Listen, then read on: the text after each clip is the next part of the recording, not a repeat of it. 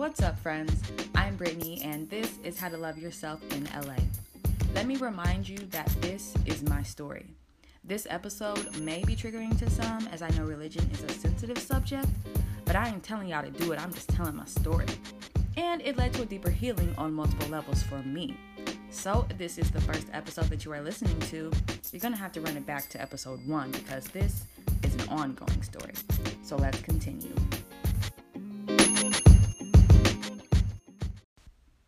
So of course, spilling all of my secrets on a YouTube video opened up more conversations. I was having a conversation with my grandfather, who is a therapist, and he was checking in on me, seeing how I was doing, and we began talking about some of the things that I had shared in the video. I admitted that though I had accepted some pretty harsh truths about myself, that I still had uneasy feelings about decisions I had made in the past. It was proving harder to get over the disappointment in myself. And my grandfather asked me, well, have you forgiven yourself for those decisions? Have you forgiven yourself for what you've done? I said, huh? Forgive myself? I paused and I thought about it. Forgive myself? I guess I haven't. I guess I thought accepting it was forgiving myself, but I guess not. Well, how do you forgive yourself, Grandpa? And the advice my grandfather gave that day was this. Whenever you look back at that time or to a particular decision that you made that you were unhappy with, remind yourself that you made the best decision for yourself that you could in that moment. You made the best decision for yourself that you could in that moment. You did the best you could do with what you knew how. So forgive yourself, and now you know better. I really took my grandfather's advice to heart. Whenever I thought about my terminated pregnancies, relationships, how I acted in them, or school, I just reminded myself that I made the best decision that I could in those moments. My first lesson in grace and compassion for myself that truly, truly helped me. So in last week's episode, I introduced you to my father and his pro-blackness. After spending the summer with him during the Trayvon Martin case, he really opened my eyes to begin studying the Black experience in America, to begin studying what people now widely know as critical race theory. I had read The Miseducation of the Negro by Carter G. Woodson, and that summer my father introduced me to author Bell Hooks. He told me she was a cold woman and that I needed to read her works immediately. My first 2 Bell Hooks books were We Real Cool, Black Men and Masculinity, and Ain't I a Woman? Black Women and Feminism. Bell Hooks woke me up real quick. She woke me up to my existence as a Black woman in feminist, racist America. Through these works, she stirred something within me that made me feel empowered to fight back against white supremacy and racism. What I didn't realize is that my whole life I had felt powerless as a Black person in America. She made me want better for myself as a Black woman and for my community. I was thirsty for more. So I decided to read a third Bell Hooks book. The third book of hers I chose was Sisters of the Yam, Black Women and Self-Recovery. Now pay attention to these next parts, because this is where my true turning point happened. This book examines how the emotional health of Black women is wounded daily by assaults of racism and sexism. It explored different issues like being at work, beauty, trauma, addiction, eroticism, and the estrangement from nature. She shared different strategies for self-recovery and healing, and how Black women can empower themselves effectively against racism, sexism, and consumer capitalism. Bell Hooks literally gave me the blueprint for how to say fuck you to white supremacy through self-recovery and healing myself. This became my Bible, and Bell Hooks became my mother. With chapters titled Growing Away from Addiction, Knowing Peace, Living to Love, Seeking After Truth, Bell Hooks literally laid the map for healing myself. In her book, she quoted other Black authors and spiritual teachers, and this is how my journey really began. I would write down the titles and authors that she quoted and sought their books to read after. That book took me on a whole journey to sides of myself that I didn't even know that I needed to heal. I will forever be grateful to bell hooks. Rip bell hooks. Just thank you. Just thank you. So safe to say, I had really begun to take an interest in the pro-Black arena. I had begun following all types of pro-Black Instagram accounts, just seeing what was out there, seeing what I could learn. And then I started seeing a lot of the same message over and over. It was photos of the Christian cross, next to what I later learned was an ankh. And the caption was always something like, Black people need to choose the ankh over the cross. The first time I saw it, I scrolled by it, but then I started to see it more and more. I had seen this message so much that I needed to know more. You see, I had already slightly begun questioning Christianity and the love that Jesus had for me. I knew Jesus, God, loved me tremendously and wanted the best for me, but this love Christianity spoke about seemed to be conditional. It was as if I had to present myself a certain way. I had to be a certain way to, at the end of my life, be accepted into heaven or eternally burn in hell. That's scary. And I was not doing a good job at those things. I was still having sex, couldn't really tithe because I wasn't making money. I had a good heart, but I just felt like I wasn't living up to what God and Jesus wanted of me.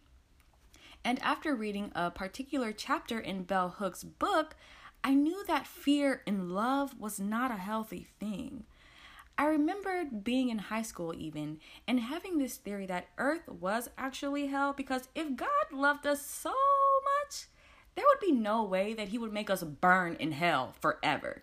Like, could you imagine a mother telling her child that they needed to act a certain way, but they loved them, but if they don't do this, that they're going to burn in hell? Would you accept your mother telling you you're going to burn in hell if you don't act the way that she wants you to act? Because that's love? Like, it was just confusing for me. And that was the love that I should be seeking to be perfect for. It just didn't sit well with me. But at the time, I thought Christianity was the way to be, even though it didn't resonate with me. So when I began seeing these messages about the ankh, your girl was intrigued. So I went to my father.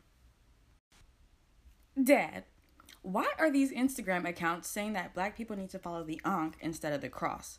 I keep seeing it over and over, and I need to know what they mean. He said, Britt, what you need to go do is look up Asar, Aset, and Haru. You need to look into the history of religion. Christianity got their Holy Trinity from Asar, Aset, and Haru. You need to learn about Kemet. Go look it up. Now, what I love about my father is that he never really gave me the full answer. He just gave me the nugget to search for. And search I did. I found all types of articles and found myself at the gate of Egyptian mythology. So I paused because I felt that my exploration was leading to an uncharted territory. One not widely talked on, well, with people I knew at the time, and it did make me a bit afraid. Christianity was all I knew. But at the gate of this Egyptian mythology, this Asar, Aset, Haru stuff, so I sat on it. I knew all of the arguments about Black people and Christianity, but I truly began to wonder what religion our ancestors practiced prior to being on the ships that took us to slavery. Prior to being colonized and introduced to Christianity, what religion did my ancestors practice? That was the question I wanted answered. I don't care what they was doing when they got to America. What were they doing in Africa? That's what I wanted to know. I had requested more knowledge from the universe, and it sent information my way.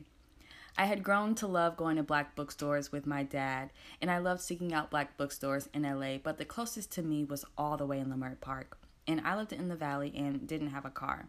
But I would trek out there sometimes. I also did a lot of Googling. Then one day I found the Pan-African Self-Study Program, a website dedicated to educating people on Pan-Africanism. If you joined the website, you got a Google Drive of books. The Google Drive had hundreds and hundreds of books in it with topics on art, education, spirituality, science, survival, history, enslavement, colonialism, and more. As I read, I was in heaven, so I set out to discover all that wasn't taught to me in school. I was determined to know what religion my ancestors practiced before being converted to Christianity. The book I read that blew my mind was African Origins of Religion by Dr. Muwada Ashby. I was learning about Kemet, Egyptian religion, and the true nature of my magical being, spirituality, and being introduced to yoga, true yoga. At this time, I was spending a lot of my time reading and researching, spending hours in books, taking notes. I even had this notebook titled Findings and Analyzings, just to make sense of everything I was learning, or unlearning rather. I was reading information that turned my world upside down, that broke down everything I thought I knew about everything. I was discombobulated. Some things I couldn't make sense of, and it kind of made me depressed. All that I thought I knew about Christianity, being Black, was flipped upside down. I recall speaking with my father about how I was feeling, and he said 2 words: cognitive dissonance. That's what you're going through. Just keep doing your research and then decide for yourself. I can tell you that Brittany during this time was probably not fun to be around. I was questioning everything and introspecting so deeply that it definitely probably wasn't a joy to be around me. I didn't even know who I was at that point. But I had made a friend who had also been down this path that provided me some solace. It was great to have someone else closer to my age that understood some of the information I was reading in regards to religions. We were having a specific conversation talking about some of the things that I had looked into regarding African religions, and my friend asked if I believed some of the new information that I was reading. I remember my answer exactly because I was kind of afraid to answer my friend, and I answered, for some reason, it's not really about whether I believe it or not, but more so that it just makes sense. Like, it just clicks. And that was weird to me. As a Christian, it had always been, do you believe? Do you believe? Say you believe. But the African religions that I was being educated on, it just made sense. It just clicked. It just resonated in a way that was comforting. I was tripping. And I'm sure for at least a year straight, I was getting high and reading books back to back to back, watching documentaries, and just learning more about African religion and spirituality. Yup, you heard me right. I said I was getting high. Okay, this is Los Angeles. But for real though, let's talk about my time with Tree. I call it Tree.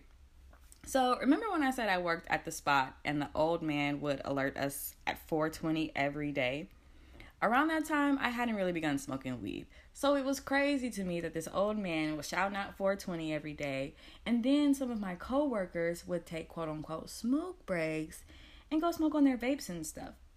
Like, I would hang out around them and stuff, but weed wasn't something that I was really into, and I honestly looked down on it. You know, being from the Midwest, DARE told us, drugs, stay away from them. And quick story, I had actually tried weed for the first time in college, and it kind of scarred me. So, like, the experience of smoking weed wasn't bad. Like, I had a fun time.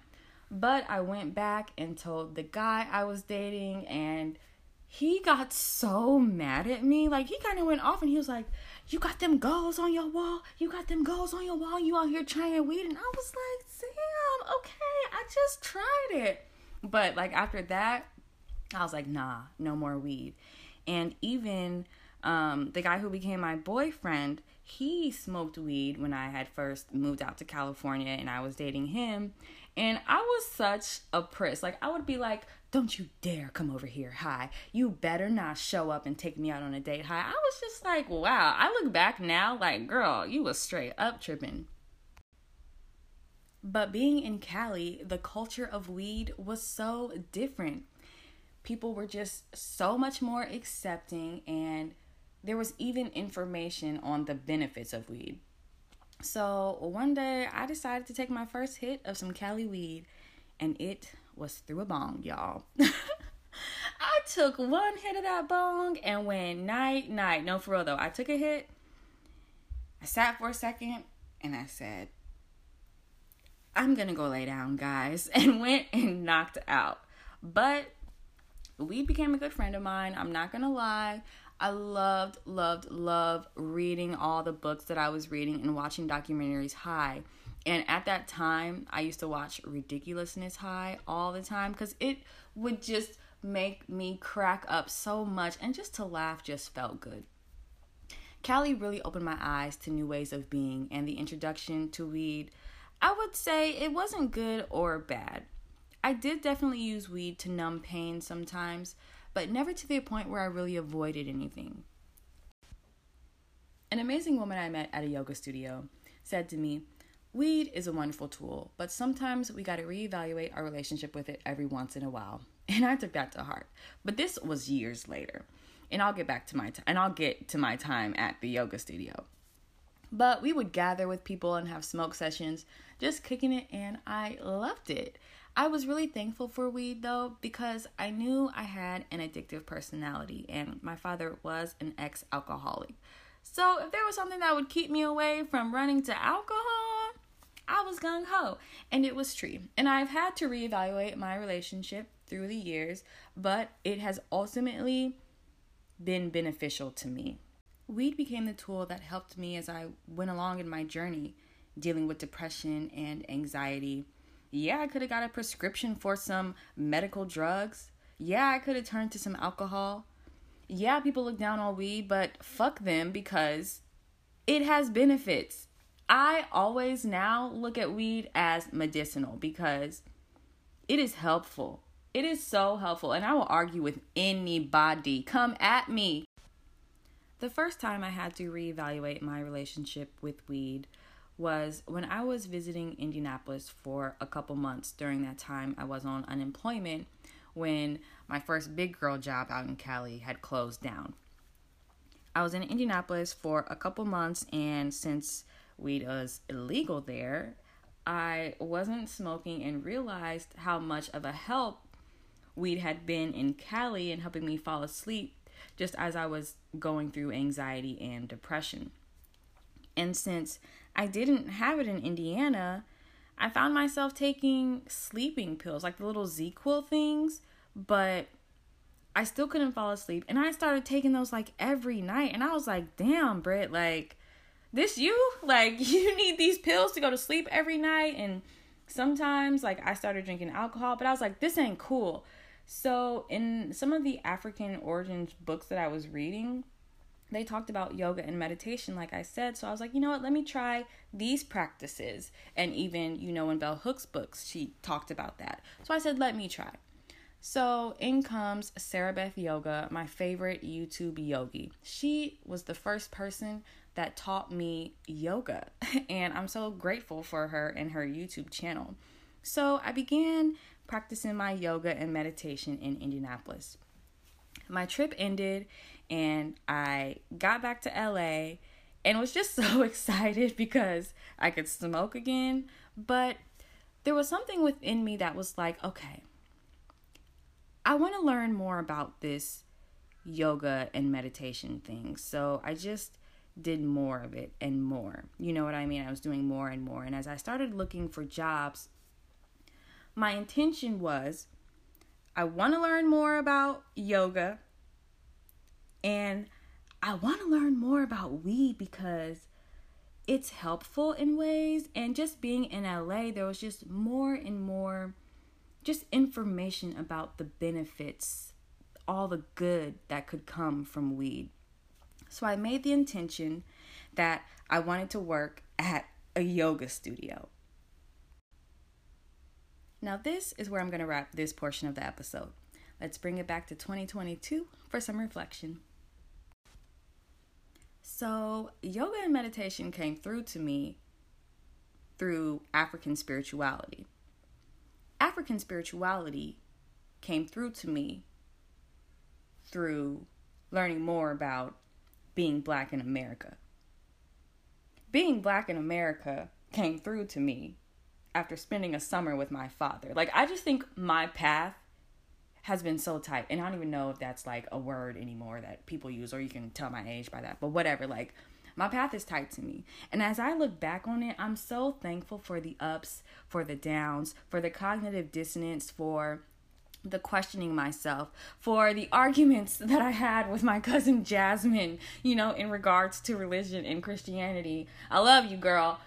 I'm thankful because it all brought me to who I am now. The path of questioning everything you were taught, the path of unlearning and then relearning new or deciding what you need to put within you, that shit is tough. So I applaud anybody who does it. After all of my findings, after all of my research, after everything I went through, I really got to a point where I was like, at this point, after all of my research, I can choose whatever religion I want and be cool. Like, I could even choose Christianity and be cool because I have an understanding now that African spirituality gave me. But no, I'm good. I'm going to stay over here with the African spirituality because to me, it just felt like Christianity didn't really give me the full scope of who I was in God. And that's really what I boil it down to for me. What I had began to discover was the true power that lived within me. And this was really still the beginning of that journey. So that's where I'm going to wrap it up for today's episode.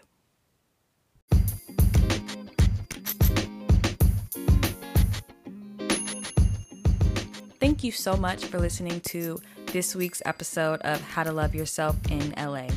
Catch me next Wednesday for an all-new episode, and follow the podcast on Instagram at How to Love Yourself in LA, and follow me on Instagram too at Brittany Andrea Martin. Catch you next week.